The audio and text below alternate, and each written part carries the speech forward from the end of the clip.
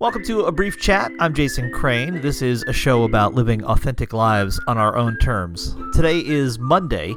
It's the 4th day of November, 2019. I'm recording this show with absolutely no idea what I'm going to talk about. I decided I'm just going to open the microphone and see what comes out. So, we'll go on this adventure together. One thing I was thinking about as I was opening the software and all that stuff to record is that yesterday, as you're listening to this, the older of my two sons turned 17. He's 6'2" or 6'3", lifts weights all the time, and, is just a giant. And I can still remember as clear as if it had just happened when I first brought him into the radio station in Rochester that I was managing. He was just a few days old, and I held him up to the microphone, and, he cried. He wasn't into it. Didn't know where he was, obviously. And I have a photo of that moment of me just holding this tiny, tiny, tiny boy in the studio.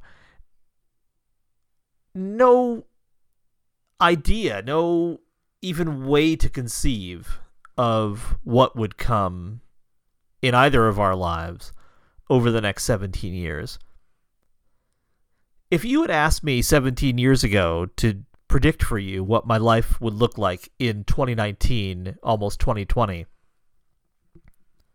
there's absolutely zero chance that I would have predicted anything that's currently happening. At that time, I worked at a jazz radio station in Rochester, New York. I was the station manager, and I hosted the afternoon drive time show. I had just finished a run for city council on the Green Party ticket and lost. I had been chairing the Green Party for a couple of years at that point. I was also pretty involved in local organizing around a variety of issues, not just in the Green Party, but also in the wake of September 11th. At that time, I was married, like I am now, but not to the same person. Living, of course, in Rochester, New York, where not only my parents, but my sister and my grandparents also lived. Just ahead of me, although I didn't know it at the time, was my second stint in the labor movement. I'd go to work for my friend Mike and help organize workers in the hotel and restaurant and service industries for 4 or 5 years. It would also be years before I was on the radio again. When Bernie was 2, my older son, I left the radio station to stay home for a year with him, and then I took that union job. And I didn't have another radio show until I ended up in Alabama, and there's absolutely no way I could have predicted that Alabama would happen, because in order for Alabama to happen, a bunch of other things had to happen. First of all, Jen and the kids and I, there was a second child, John, we all moved to Albany because I got transferred there, and then we ended up in some financial difficulty, and as a result, Jen and the boys moved to State College, and I stayed in Albany to keep working the job that I was working. We had no clear plan how we were all ever going to get back together. I realized during that time alone in Albany that our marriage, which had never really been good, needed to end, and if it was ever going to end, it was probably going to be at that time when I was by myself.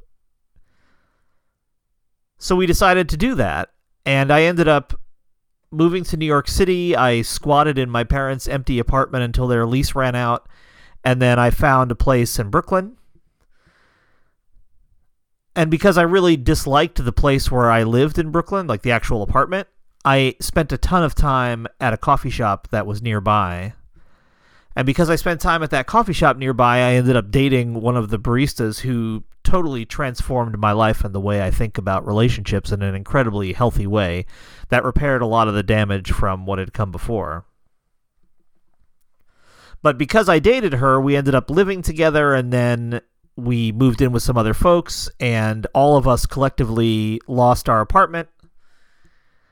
And I was the only one without anywhere to go, so I ended up homeless and on the road for the greater part of the year 2012, taking Greyhound buses from place to place, sleeping on strangers' couches, and interviewing jazz musicians wherever I found myself, and also doing poetry readings wherever I found myself.